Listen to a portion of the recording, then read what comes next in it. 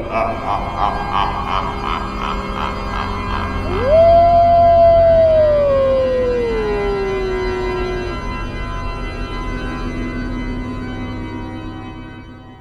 everyone, Kristin here to welcome you to our annual History for Halloween episode.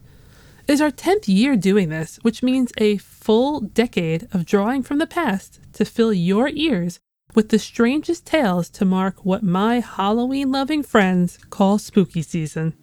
I'm going to start us off with a story that, well, if you've ever listened before, you know where this is going.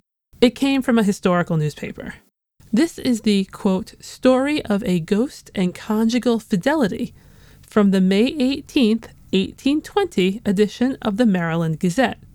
However, like many of the stories I've found in newspapers, I've also found it in other locations, printed both before and after it. For example, it appears in the Australian Literary Journal of January 1849, so this tale had legs.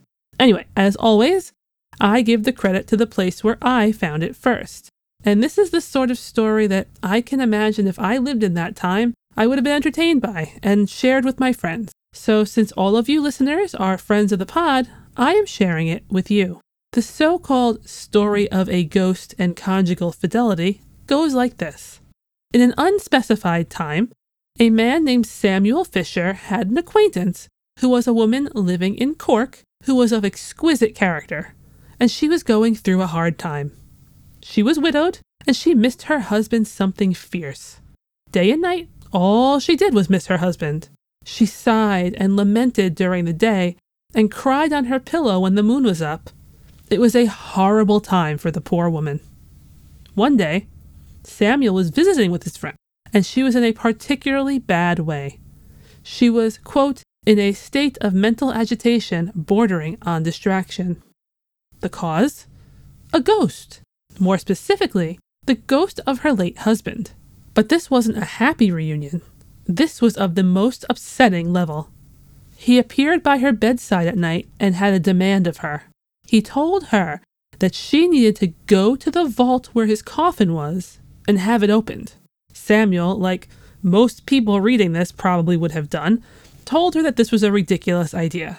He tried to convince her that the ghost was a figment of her imagination, that her grief was ruining her ability to think clearly, and all the other ways to dissuade her that he could think of, succeeding only in convincing her that maybe she should wait before doing something so drastic.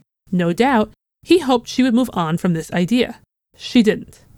Because, she argued, her late husband wouldn't let her. For 2 more nights, since things in this type of story always happen in threes, her husband's ghost terrorized her, again appearing by her bed and reiterating his demand with, quote, loud menaces. Open my coffin, woman! At this point, Samuel felt he had no choice but to help her. He contacted the appropriate authorities and accompanied his grieving friend to the vault where her late husband's coffin was. The weeping widow watched her husband's coffin get opened, and once it was revealed, she stepped forward and kissed the corpse on the lips. Not a course I would have taken, but to each their own. Nothing else was reportedly done, and the coffin was once again closed. The following day, Samuel was looking to leave town, but wanted to check on his friend before he left. He rolled up to her house and was greeted not by his friend, but by her maid instead. He asked for his friend and was told she was sleeping, but he persisted in trying to see her. The maid smiled at him, turning down his offer of consolation for her mistress, and she dropped a truth bomb on him, saying, quote, it would be a pity to disturb the new married couple so early in the morning. Samuel was shocked. How could this woman be married? Just the day before, she had been weeping over her late husband and kissing his corpse, and all sorts of things showing her love and devotion. He asked who on earth got married yesterday, and the maid assured him it was the same widowed friend he had intended to offer his support to. Seeing his state of disbelief, she revealed more, explaining, when the widow's late husband had been on his deathbed, he made his wife make him a promise. Deathbed wishes are very serious things, naturally, and this man's was no small deal. He made her promise that she would not marry again until after they once again met, presumably meaning that she would never remarry because they would next meet in heaven. Still, she continued to elaborate, it didn't take her own death to reunite the couple. After all, Samuel had witnessed the reunion himself just the day before, when he helped the widow have her husband's coffin opened so that she could meet him again and kiss his lips. While Samuel likely stood there in a stupor, aware of being played by the widow, who I guess now was a newlywed, the maid continued, quote, "My mistress, sir, sends you her compliments and thanks, together with this bride's cake, to distribute among your friends." And there our story ends, with a befuddled Samuel, a tasty cake, and one very happy newlywed woman who was ingenious in her method of fulfilling the promise she made to her first husband in order to tie the knot with her second one. This story certainly made me chuckle, and I hope it did the same for you. Happy Halloween. In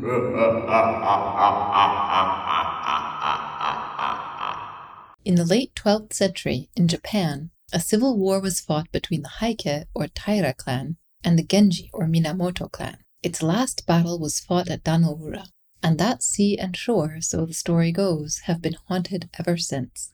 On dark nights, thousands of ghostly fires hover about the beach or flit above the waves, and whenever the winds are up, a sound of shouting, like the clamor of battle, comes from the sea. The restless ghosts would wreck ships and drown swimmers, and to appease them, a Buddhist temple was built nearby. A cemetery also was made near the beach, and within it were set up monuments inscribed with the names of the drowned emperor and of his great vassals, and Buddhist services were regularly performed there on behalf of the spirits.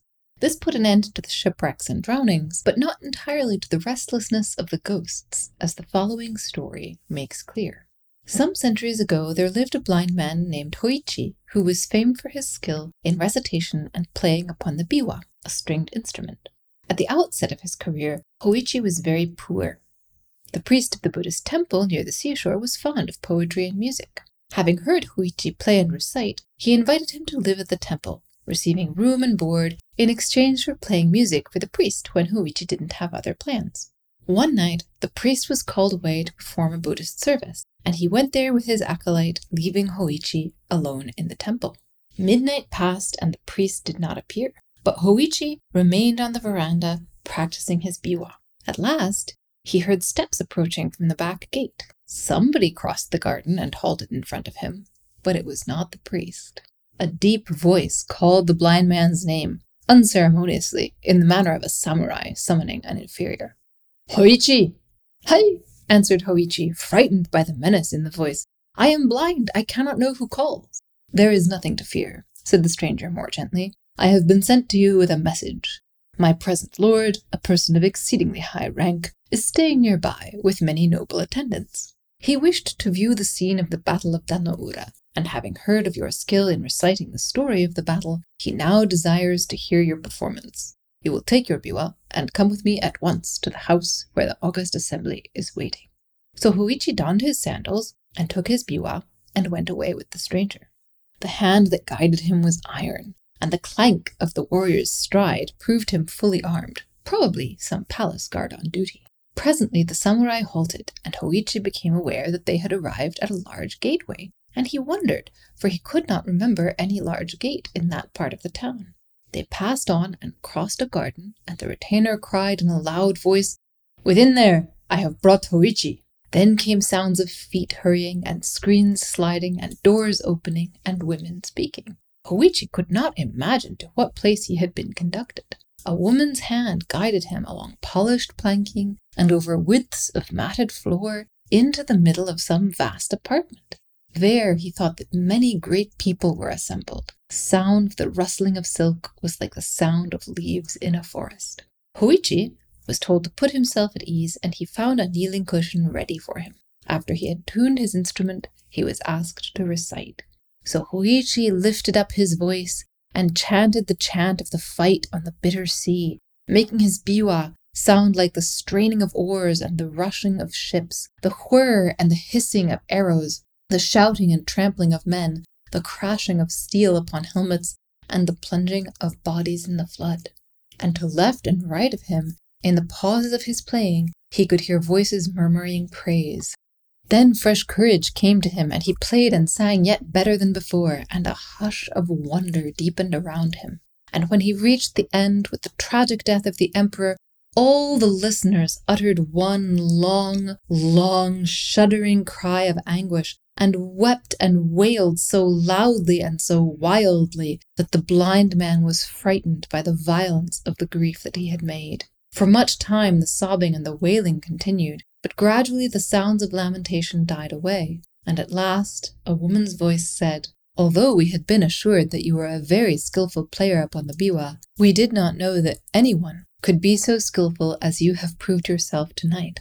Our Lord intends to bestow upon you a fitting reward, but he desires that you shall perform before him once every night for the next 6 nights. Tomorrow night, therefore, you are to come here at the same hour. The retainer who tonight conducted you will be sent for you, but speak to no one of your visits here, because our Lord is traveling incognito." It was almost dawn when Hoichi returned, but his absence from the temple had not been observed, as the priest, coming back at a very late hour, had supposed him asleep. In the middle of the following night, the samurai again came for him. Hoichi gave another recitation, with the same success that had attended his previous performance. But during this second visit, his absence from the temple was accidentally discovered, and after his return in the morning, he was summoned to the presence of the priest, who said, "We have been very anxious about you, friend Hoichi. To go out blind and alone at so late an hour is dangerous. Why did you go without telling us? I could have ordered a servant to accompany you. And where have you been?" Hoichi said that he had to attend to some private business and could not arrange the matter at any other hour. The priest felt this to be unnatural and suspected something wrong, fearing the blind lad had been bewitched. He did not ask any more questions, but told the servants of the temple to keep an eye on Hoichi. Very next night, Hoichi was seen to leave the temple, and the temple servants lighted their lanterns and followed after him. But it was a rainy night and very dark, and before the temple folks could get to the roadway, Hoichi had disappeared. Evidently, he had walked very fast, a strange thing considering his blindness. The men hurried through the streets making inquiries, but nobody could give them any news. At last, as they were returning to the temple by way of the shore, they were startled by the sound of a biwa being played in the cemetery. There the men discovered Hoichi, sitting alone in the rain in front of the emperor's tomb, chanting the chant of the Battle of Danoura. And around him, and everywhere above the tombs, the fires of the dead were burning like candles. So the moral of this story, dear listeners, is that sometimes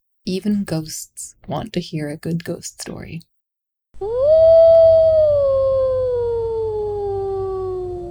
Hello, Footnoting History friends. It's Kristin, back again with some more spooky stuff for you. A little while ago, I mentioned Kate and Margaret Fox, aka the Fox sisters, in my spirit photography episode. I didn't get to tell you much about them then, but Halloween seems like a good time to tell you a bit more of the story of their first contact with the spirit world. Alleged contact with the spirit world. Because there were some recantations of their claims, and then recantations of the recantations, and, well, here we go. So, Kate and Margaret were the younger daughters of the Fox family who lived in Hydesville, New York, which is in the Rochester area. They were young. I've read various versions of their ages, but Kate was about 11 and Margaret was about 14 when, in 1848, they claimed they heard soft tapping from the floor and walls of their bedroom. It took some convincing, but eventually their siblings and parents agreed that they heard something too. Only they couldn't figure out where the noises were coming from. The taps got louder, the house started shaking, and there even seemed to be someone walking around in the pantry. So, creepy stuff. Their mom was pretty freaked out, and Kate and Margaret decided to try to talk to whatever spirit was obviously behind these disturbances. The two theories are they had to keep the prank going or they get into some real trouble, or it was no prank. Kate and Margaret asked who the spirit was and what they were doing there, and they got some answers via more taps and knocks. I guess it was like a ghost Morse code or something. The spirit revealed that he was a 31-year-old man who had 5 children, 3 sons, 2 daughters, and that he had been murdered in the house a year before. Oh, and he was buried in their cellar, 10 feet under. The sisters identified the phantom house knocker as Mr. Splitfoot, a traveling salesman who had been murdered with a butcher's knife. Soon, the neighbors were hearing about the ghostly goings-on at the Fox household because they were actively told. And the floodgates were opened, and people started coming to the house and witnessing Kate and Margaret talk to spirits. Mr. Splitfoot had to share the spotlight. People wanted to hear from their dead relatives, and the Fox sisters did not disappoint. Their older sister, a 30-something divorcee named Leah, made it her job to be the sisters' agent and started booking them for public demonstrations. Their debut appearance was in 1849 at Corinthian Hall in Rochester, and about 400 people paid to see them do their thing. And that was just the start. They went to New York City, Philadelphia, St. Louis, Washington, D.C., and the Cleveland, Ohio. They went all over. They were wildly successful, and many historians credit them with sparking off the American spiritualist movement, a diffuse belief system that held, among other things, that the living could communicate with the dead. A lot of 19th century people were eager to accept this as a possibility. A lot of people wanted to talk to their dead relatives, and the Fox sisters' success inspired other mediums to emerge, and things just kept getting bigger. I mean, not everyone bought what the Fox sisters were selling, so to speak. There were plenty of skeptics who did not believe in talking to ghosts, and Scientific American called the Foxes the, quote, the spiritualist knockers from Rochester, which I just love. The magazine would go on in later years to offer $5,000 to anyone who could sufficiently convince a panel of Harvard and MIT guys and Harry Houdini that psychics like the Foxes were legit, and, well, let's just say no one got that money. And yes, Harry Houdini, the famed illusionist, was a huge skeptic of this stuff. He knew a thing or two about creating illusions, and he had a sort of side vocation of debunking mediums and psychics. As for Kate and Margaret, well, Kate went to England in 1871 and married an English barrister who was pretty into the spiritualist thing. And Kate had a steady seance business for a time. Eventually, Kate was widowed and left with 2 small children, and she had developed a drinking problem. As for Margaret, she met a man named Elisha Kane in 1852. He was a Navy man and an Arctic explorer, and he was actually pretty skeptical of Margaret, even though he was just utterly charmed by her. He kind of made it his mission to rehabilitate her. His plan sort of worked. She left the medium circuit, went to school, and married him in 1857. When he died, she converted to Catholicism, started drinking too, and by some counts dipped her toe back into spiritualism.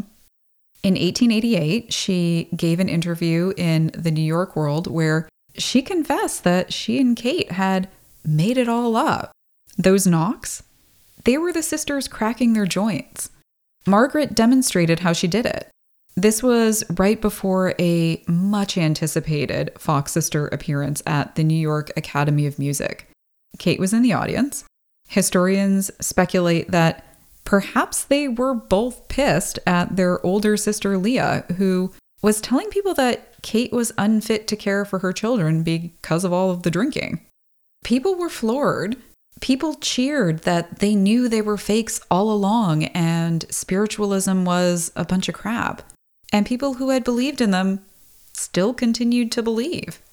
A year later, Margaret recanted her confession. She said she made up that she had made it up.